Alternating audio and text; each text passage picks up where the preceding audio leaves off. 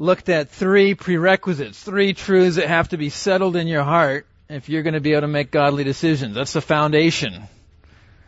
And what were those 3 truths? Number 1, Jesus has to be enthroned as the master of our life. That has to be first, right? And if that's not the case, if that's not true, you won't be able to make godly decisions. Secondly, we have to understand, not just understand, but embrace God's objective for us. That God's objective might be different than our objective. God's objective is that we live a holy life. A life that looks like Jesus. And we have to embrace that. And sometimes make difficult choices where we choose to look like Jesus. We choose holiness over worldly pursuits.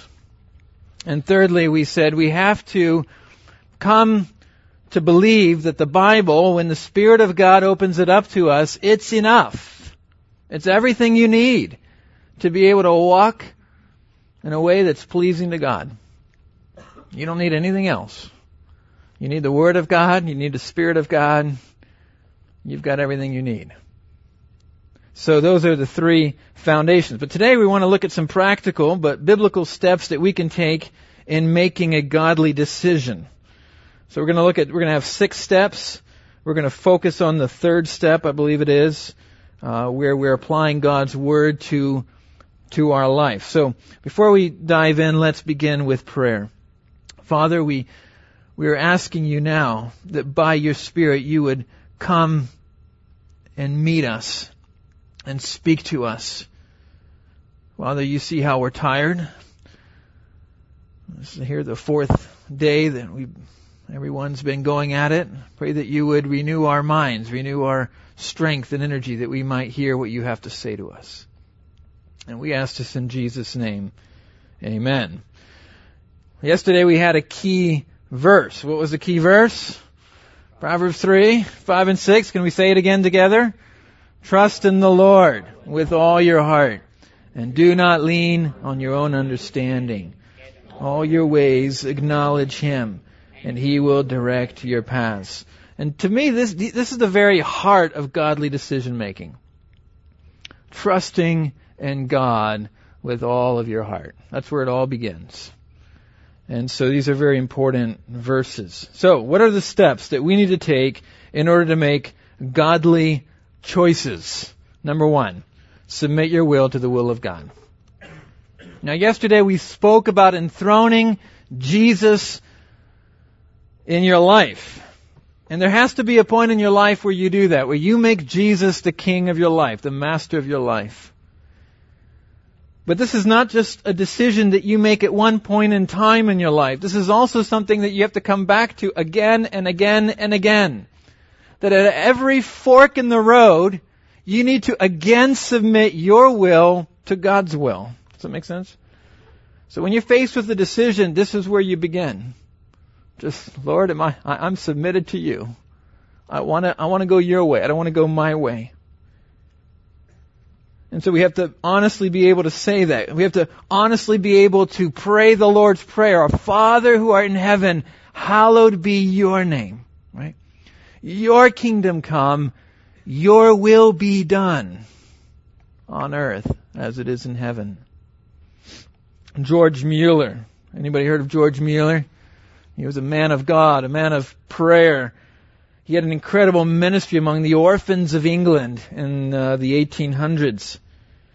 He didn't believe in asking for help, for financial help, so he never made his needs known. And he didn't believe he should ever go into debt. But God used him, in answer to prayer, God used him to care for over 10,000 orphans in his lifetime. You should read his biography. He actually wrote an autobiography. It's fascinating to read how God used him. But this is what he writes about making decisions. He says, I seek at the beginning to get my heart into such a state that it has no will of its own in regards to a given matter. 9/10 of the trouble with people is just here. 9/10 of the difficulties are overcome when our hearts are ready to do the Lord's will, whatever it may be. So that's where you have to begin. That's huge. He says it's 9/10 of the problem right here. I met my wife in Colorado while I was in seminary. And when we were first getting to know each other, we'd go on a weekly date. And I decided that at the end of each of those dates, those date nights, before I dropped her off at her home, we were going to stop and we were going to pray. And we would stop in the driveway and we would, both of us pray. She would pray and I would pray. And the focus of our praying was this: Lord, we want your will more than our will in this relationship. If this relationship is not about you, if it's not going to glorify you, we don't want it. Show us. What were we doing? Again and again and again, week after week after week for many months, we were submitting our will to the will of God. Now, if you do that, that brings a lot of assurance when He doesn't take it away, when He doesn't lead you away, right? I'm married to her now, and I have a lot of assurance that God had her for me, right? But why? I had submitted it to Him. And I gave it over to Him. What if I hadn't done that? What if I had just said, no, I want it. I'm not even gonna ask God because He might not want it for me, I'm not even gonna go to Him because I'm afraid He might take it away from me. Well, maybe I wouldn't have as much assurance that that was really what God had for me, right? Now this is huge. Many times we might think that we're struggling with guidance, but what we're really struggling, if we're honest, we're struggling with obedience. It might not be guidance, it might be obedience. Sometimes it's very clear what God wants us to do. It's just that we don't want to do it. We have a hard time accepting it. Think about Jesus. Jesus faced the most difficult decision a person could ever make. You believe that? Here's the decision. Option 1. He had these options. Option 1. He could call out to His Father to send Him 12 legions of angels. That's 72,000 angels. That's, and each of these angels is better than any special force soldier, 72,000. And He could be delivered from the cross.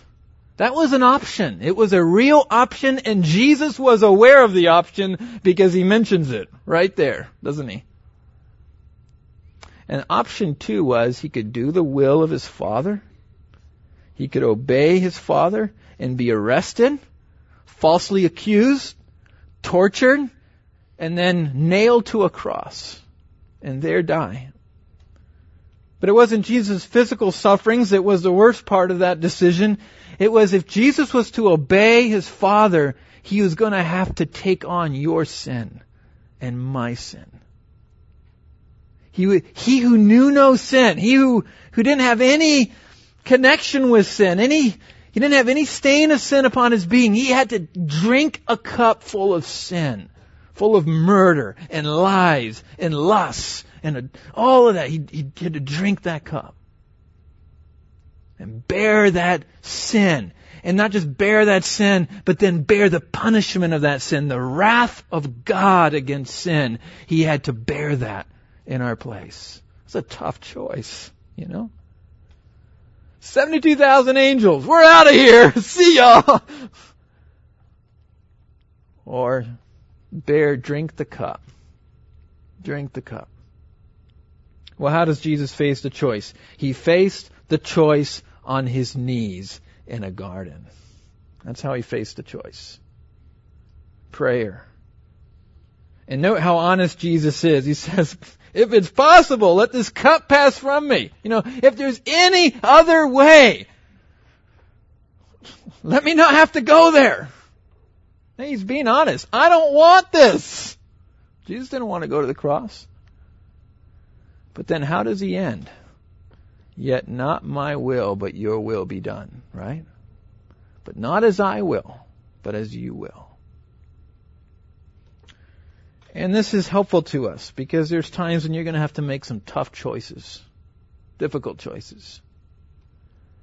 And Jesus is encouraging you here by example to be honest with God. Be honest about the difficulty of it. It's tough. I don't want it. I don't want to do this. I don't want to go there. But always end with, yet not as I will, but as you will.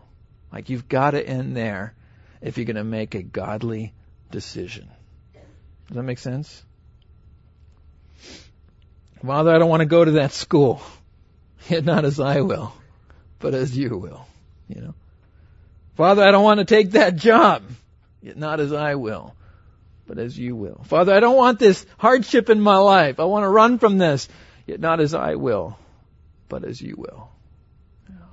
So, first, submit your will to the will of God. That's number one. Number two, pray, pray, and pray again. Asking God for wisdom and guidance. You can't pray too much. Pray. Pray. And make sure that you're actually praying about the decision. Make sure that you're actually stopping other things, that you're putting your phone down, that you're getting down on your knees and you're actually spending time asking God to guide you, to lead you. Pray. Pray God's Word. The Bible is full of prayers to God from His people that He would lead them. I mean, again and again and again in God's Word. I'm going to point out a few of them here, but you can take these prayers and you can adapt them and you can make them your own. Pray the Word of God. Pray God's Word. Here's some prayers you could pray. Psalm 25 is one of my personal favorite psalms regarding guidance. The whole psalm is about guidance. And you could pray the whole psalm to God. It would be a great psalm to soak in if you're making a decision. But here in verses 4 and 5, make me know your ways, O Lord. You pray that. Teach me your paths. Lead me in your truths. And teach me, for you are the God of my salvation. For you I wait all the day long. Like, make that your prayer. Or you might pray Psalm 143:10. Teach me to do your will. Like, I want to do your will, God. Teach me to do your will. For you are my God. Let your good spirit lead me on level ground. Like, I want to be led by you. I want to be led by your spirit. Or you might pray Colossians 1:9. This is a little bit more difficult to make it your own, but you can. And so from the day we have heard, we have not ceased to pray for you, asking that you may be filled with the knowledge of His will and all spiritual wisdom and understanding. Pray that, God, Father, fill me with the knowledge of your will. Like, do that for me. In all wisdom, spiritual wisdom and understanding. I want to have a walk that is worthy of you. I want to walk in a manner worthy of you, Lord. I want to please you fully. I want to bear fruit in every good work. I want to increase in the knowledge of you, Father. Yeah. Pray that prayer. Fill me with the knowledge of your will. Or James says, if you lack wisdom, let him ask of God. You know, take that to the throne. Father, you said, you said that if we lack wisdom, we need to ask of you. And I sure lack wisdom. And you also said you'd give it generously, you know. Without reproach means the Father isn't going to look at you and go, you're coming again? Like, you came 5 minutes ago. Like, come on. You know. Stop bugging me. No, he gives without reproach. He's so glad that you're coming back again. So ask, pray, pray, pray. Don't make decisions too quickly. This is part of prayer, right? Make sure you've adequately laid the matter before God. You don't want to rush ahead into decisions. If you can help it, spend time. Try to wait before, especially before you make big decisions. As a rule, the bigger the decision, the longer you want to wait before you make it. The more time you want to spend in prayer. The Bible has a lot to say. I'm not going to spend much time here, but the Bible has a lot to say about waiting for the Lord. If you read the Psalms, you'll see it again and again. Wait on the Lord. Wait for the Lord. The part of being godly is not stepping ahead of God, but waiting upon God. Waiting upon God in prayer. Esther made a decision to go into the presence of the king. Esther was the queen, and she was going to go into the presence of the king with a request, knowing that it could mean death for her, right? You know the story. Because the queen and nobody was supposed to go into the king's presence unless they were summoned. But she decided she's going to go. She's going to go. Well, what does she do before she goes? What does she do before she makes that choice to go? She prays and she fasts for 3 days. And not just that, but she asks all her people, all the Jews, all of you pray and fast for me for 3 days. And she pauses. She could have just gone, hey, I know what we need to do. I need to go to the king, and he needs to do what I want him to do. And off she goes, No, she pauses. She prays. She fasts even. Sometimes in big decisions, you want to not just pray, you want to spend time fasting, foregoing other things, foregoing food or other activities, to concentrate your attention upon God, to seek His face. Say, I need to know your will. I want to know your will. So do you want to be assured of the will of God? Make sure you've spent enough time committing your way to the Lord. Make sure you're acknowledging Him in all of your ways. Okay? Pray, pray, and pray. Third, apply the clear teachings of Scripture to the decision. Are we doing all right here so far? Doing good? Following? Okay, so submit, pray, and now apply the clear teachings of Scripture to the decision.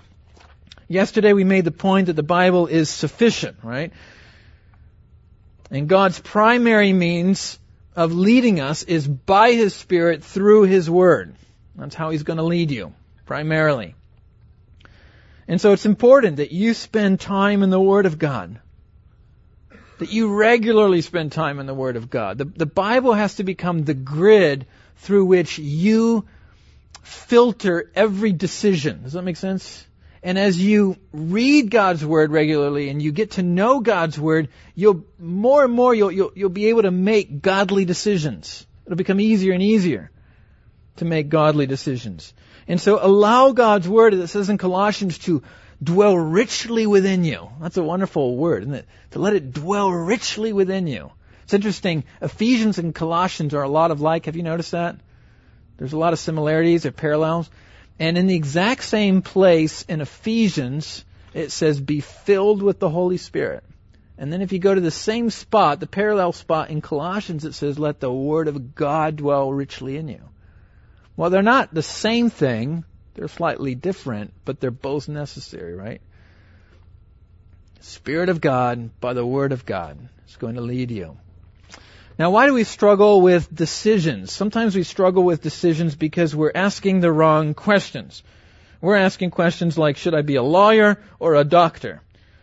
God, do you want me to work or go to school? Do you want me to go to Texas or Tanzania?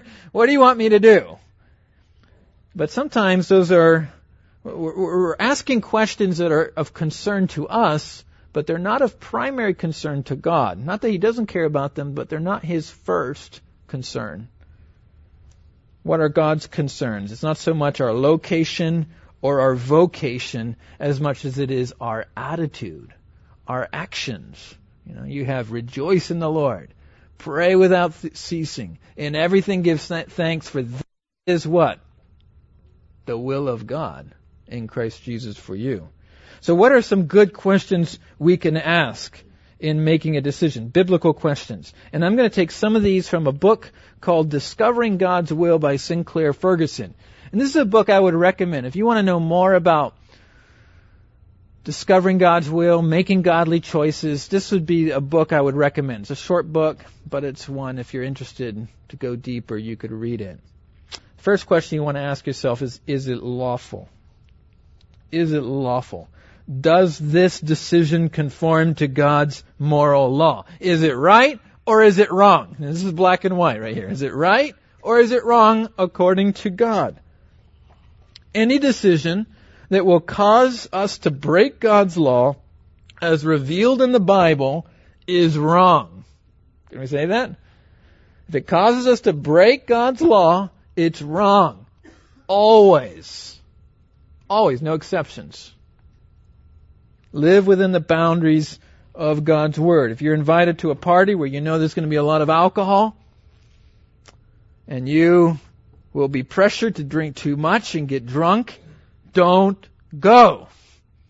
It's wrong, because the Bible says don't be drunk with wine, but rather be filled with the Spirit. So it's wrong. If you're invited to watch a movie and you know there's going to be certain sexual scenes, The Bible says don't look at a woman to lust after her in her heart. It goes both ways for women. Don't look at a man to lust after him. Don't go. Say no thank you. I can't watch that movie. Yeah, they might look at you weird. They might make fun of you. It doesn't matter. Make the godly choice, right? Make the godly decision. Let's say you feel attracted to a guy, or you guys attracted to a girl who's not a follower of Jesus Christ, and you are, and you want to begin a relationship with that person. Don't deceive yourself by thinking, oh, well, I can reach them for Christ, Or I really have strong feelings for that person. It just feels right. I have such a peace about this. The Bible makes it very clear. Don't marry a person. If you're a Christian, don't marry a person who's not a Christian. Which by implication means don't even date them. Right? So don't do it. This is black and white. You don't have to think about this. Well, maybe you think about it, but make the godly choice. Okay?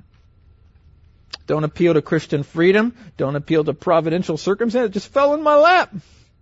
She fell in my... No. If it is forbidden by God, then it is wrong. It's wrong. God's not trying to rain on your parade. He's trying to protect you. He's trying to protect you from death. So God has set us free. As believers, He's set us free to do what is right. He's not set us free so that we can be enslaved again to what's wrong. So, do what's right. Is it lawful? That's the first question. Secondly, is it helpful?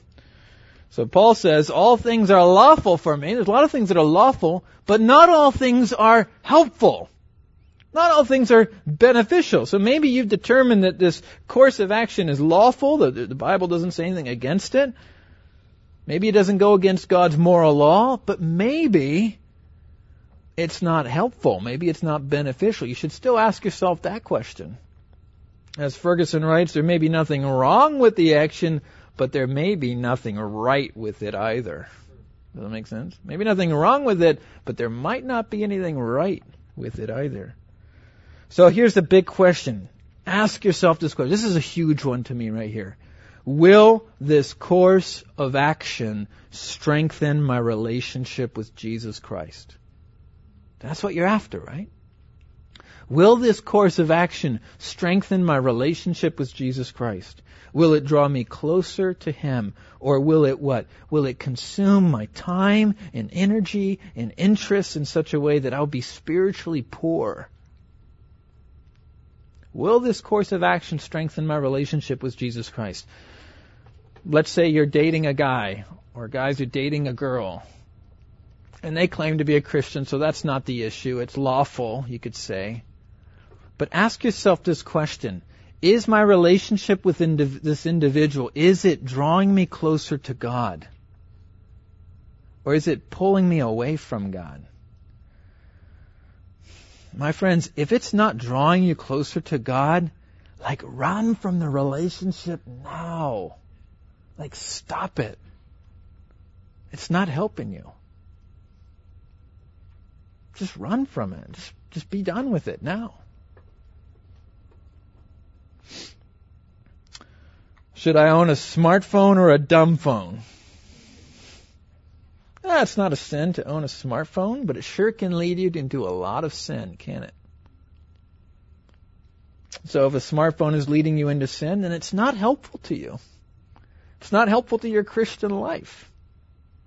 To make the godly choice. It really comes down to some real practical nuts and bolts, doesn't it? Let's imagine person's recently come to Christ. You recently come to Christ, you're a baby Christian. You have this choice, 2 colleges. One is a Christian college where there's a strong discipleship program. The other is a secular school where you know you're going to be pressured again and again to turn your back on Christ. Well, it's not wrong to go to the secular school. I'm not saying it's necessarily sin, but which is going to be more helpful to you in your baby Christian state? Does that make sense? Make the godly choice. So, is it helpful? Third, is it enslaving? All things are lawful for me, but I will not be enslaved by anything. All things are lawful for me, but I will not be enslaved by anything. So something may be legitimate, but the question is, will I end up in its power? Will I end up in its power? You know? I love sports. You know, I love to play soccer. It's not wrong. It can be wholesome, right? But will I end up in its power to where it controls me? Does that make sense? Will this commitment become the dominant and driving force in my life? Maybe you have the choice between two jobs. One job pays more, but you know it's going to consume all your time, so that you won't have any time to really seek God, to read His Word, to fellowship with His people. The other job pays less, but you're going to have more time. Like, what is the godly choice? Are you going to... Is it godly? Is it a right choice to choose the higher paying job knowing that it's going to enslave you? Does it make sense? It's going to end up controlling you. Now, Paul says, don't do it. Don't do it. And this is different for different people, right? Sports might not be your problem, but maybe school, studying might be something that can become enslaving, right? Achievement in school or work, there's a workaholics, go. So it might be different for different people, but we have a tendency as human beings to turn good things into bad things, to take legitimate activities, good activities, and turn them into ultimate activities, turn them into idols.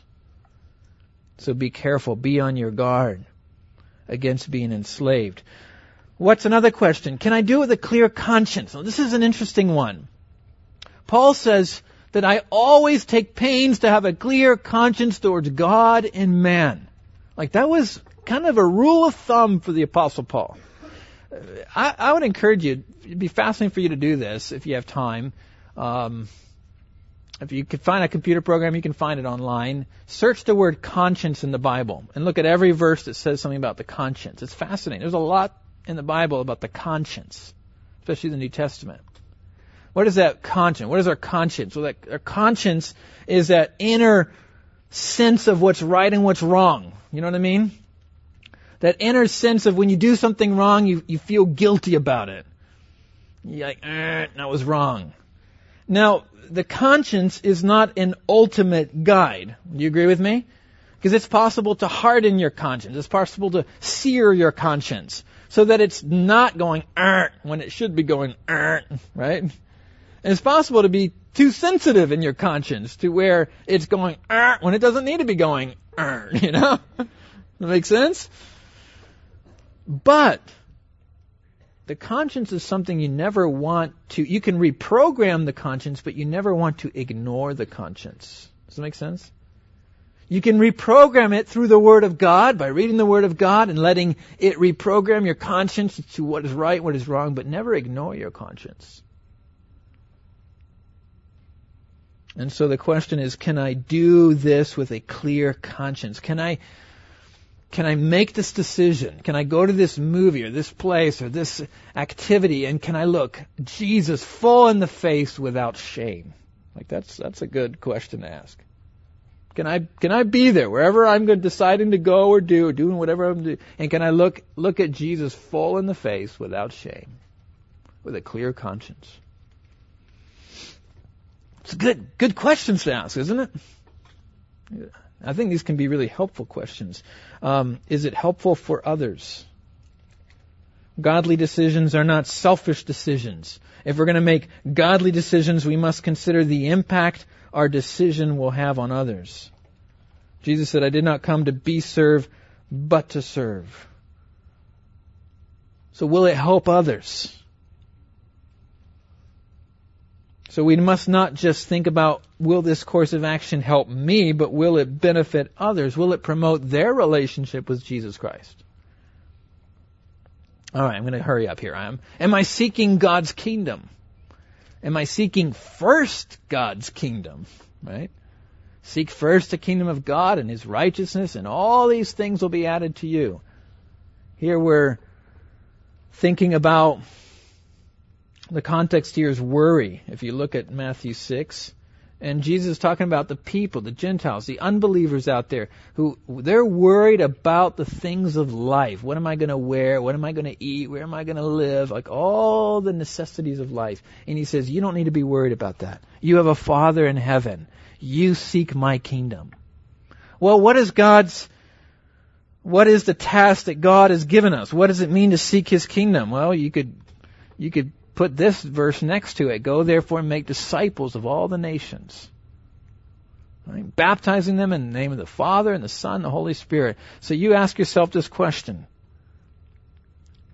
Is this what my life is about primarily? Like, will this decision help me to make disciples of all the nations? Like, will it help me to do what God's given me to do? Well, it's a good question to ask. Is this what I'm aiming for? Can I do it for the glory of God? So whether you eat or drink or whatever you do all to the glory of God. So not can I get away with it? Can I do this and get away with it? But can I do it, and by doing it, point people to God? Can I point people to God? This question perhaps is a question that summarizes really all the other questions. Now there's a lot more in the Word of God, but these are some general principles that you can ask, general questions you can ask about decisions. Now if you're making a decision about money, the Bible has a lot to say about money. So look up those passages. If you're making a decision about your family, the Bible has a lot to say about family. Does that make sense? Relationships, the Bible says a lot about relationships. So I'm not saying this is all you have to look at, but these are some big questions you can ask yourself. So, apply the clear teachings of God's Word to the decision. Good? Number 4. Gather information and analyze the pros and cons of each decision in light of the Bible's teaching. Gather information. Now, what I'm encouraging you to do here is use your brain. And this is biblical. Ephesians 5:10, and try to discern what is pleasing to the Lord. That word that we get, the translation try to discern, means to test, to examine, to weigh, to discern. That means using your brain, right? You're trying to use your mind to understand what God's will is. A few verses later there in 5:17, therefore do not be foolish. So don't leave your brain, don't check out mentally, but understand what the will of the Lord is. Understand what the will of the Lord is. So Christianity isn't a religion that encourages you to check out mentally, to stop using your brain. It's true that we are not to lean on our own understanding, right? But that doesn't mean we're not to use our understanding. There's a difference between leaning on it and using it. Does it make sense? Use your understanding. Use it in a way that depends upon God. Use it in a spirit of prayer, as we have mentioned earlier. Use it using the filter of God's Word, right? But use it. Sinclair Ferguson writes, guidance, knowing God's will for our lives, is much more a matter of thinking than feeling. Don't feel your way to the will of God. Think your way, pray your way, apply Scripture your way. Does that make sense? To the will of God.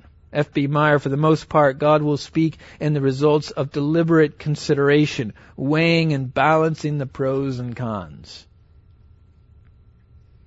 So gather information. I encourage you to write things down so you can see it on paper. For big decisions, I like making pros and cons chart. Here's a pros and cons chart I made a few years ago. I was in the middle of a master's degree, and halfway through, I just was not sure whether it was the godly choice to keep going and finish my master's or to stop for a time.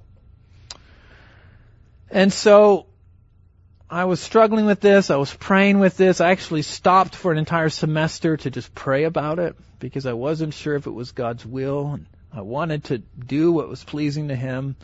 And I ended up making this pros and cons chart. Now, note that I have continuing my THM, my master's, not continuing my master's. I have positives, I have negatives. So you make this little square and you start writing bullet points. See how I'm using my mind? But as I'm using my mind to write things down that are important to God. Right? Marie is behind me in continuing. Now that's important to God because God put Marie and me together, my wife and I together. They made us one. We have to be together, right, in life. So that's important. I have a desire to do it. I enjoy it. That's important. It depends to a degree, right? What do I want to do? What are the desires God has put within me?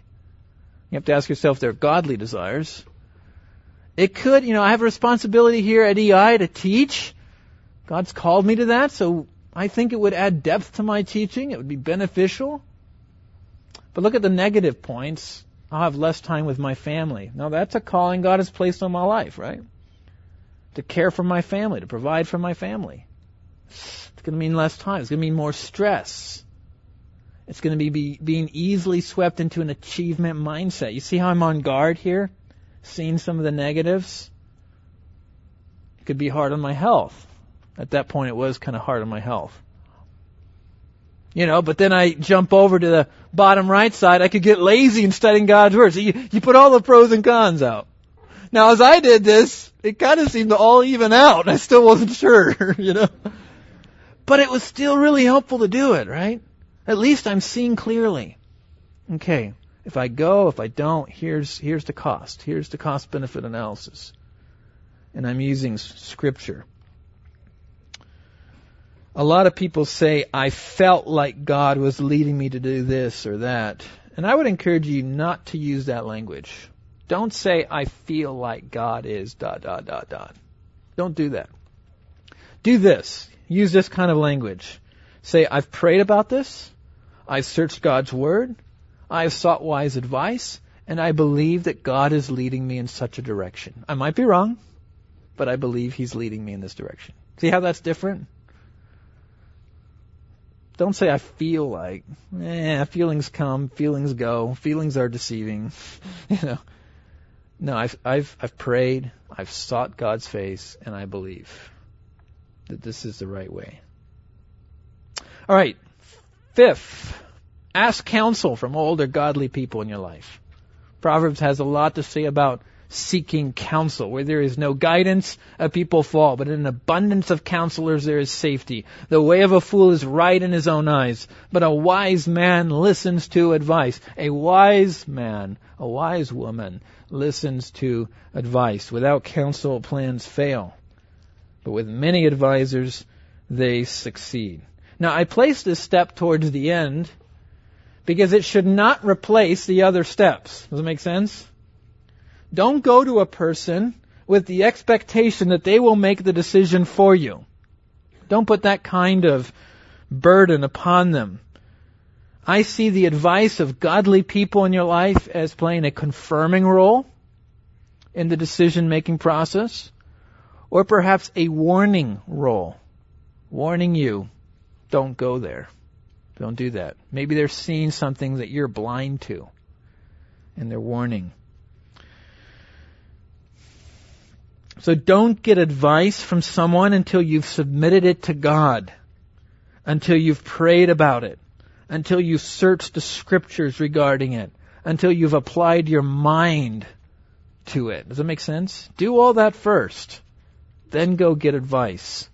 Okay, who are the kind of people you need to choose? Well, choose someone older and wiser than you. I mean, you can talk to your friends about this, but that's not getting advice. Okay? Don't get advice from your peers. The great classic example of this is Rehoboam, Solomon's son Rehoboam. You remember what happened to him?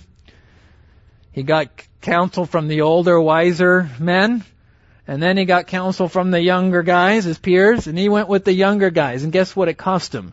It cost him most of his kingdom. It almost cost him his life. So don't go for younger people. Choose older people, wiser people. Choose people who know God and walk with God. Now, I'm not saying that you can't get sometimes good advice from an unbeliever. I'm not saying unbelievers have nothing to offer you. But as a rule, if you're trying to make a godly decision, go to godly people. Does that make sense? Go to people who are walking with God, who have the same priorities, who have the same objectives, have the same values. Choose someone who has walked with God longer than you have, because they will have more experience in discerning the will of God. They will have more experience in applying God's word to a situation. That makes sense? So avail yourself of those people in your life. Choose people who know you and can understand your situation. Now, that's not always possible, but if you can, choose someone who actually knows you personally. And they can understand your personality and background and gifts and temperaments and personal struggles, because they all play a part in making godly decisions. They are factors. God has used godly counsel in my life time and time again. It's been such a blessing in my life. In fact, the decision that I made about whether or not to continue my master's, I ran it by someone that I respected very highly, and he said, "You got to go for it." He says, "I think God has showed you the dangers. You're aware of the dangers. You've laid it out. You understand the situation. Go for it." It's like, okay. And I wanted to go for it, and Marie was behind it, and I ended up finishing my master's. It was kind of a 50-50, but I ended up making that choice. And God blessed it. And God opened the way. God could have closed the door, and then I would have been, okay, made the wrong choice. I mean, you don't want me. But He opened it up, and He led. He led. So ask counsel from older godly people in your life. And finally, make a decision while being willing for God to redirect you. Make a decision. At the end of the day, you have to make a choice, right? You have to make the decision.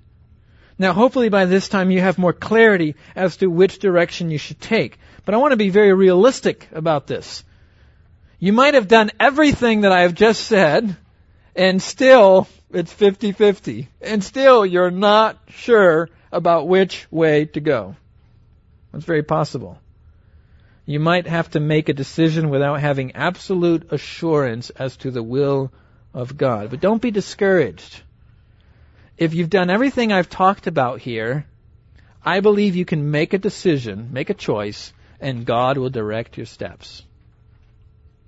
It's not always possible to know the will of God with 100% certainty, but it's always possible to make a godly decision. Does that make sense? It's always possible. God's a good shepherd. I don't believe it's easy to miss the will of God. I think you have to purposefully ignore God. You have to refuse to submit to Him. You have to ignore His word. That's possible. You can do it.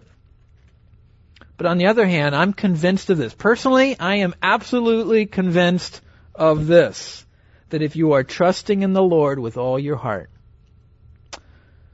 and you want His will above your will, and you are acknowledging Him, I am convinced that it is impossible, hear me very clearly, it is impossible to miss His will. He will direct your steps. So make a decision. Move forward. And as you move forward, expect God to direct you. So as you move forward, keep your hands open. Don't move forward like this. Move forward, keeping your hands open. He can redirect your steps. You might close doors. If you made a wrong choice, He can redirect you. God has billions, trillions of ways of redirecting you. It's not a big deal to Him. And He's a good shepherd. He can guide you. He can guide you. But make the decision. All right. 6 steps to making a godly decision. But at the end of the day, what do you have to do? Let's say it together. You have to trust in the Lord with all your heart. And do not lean on your own understanding.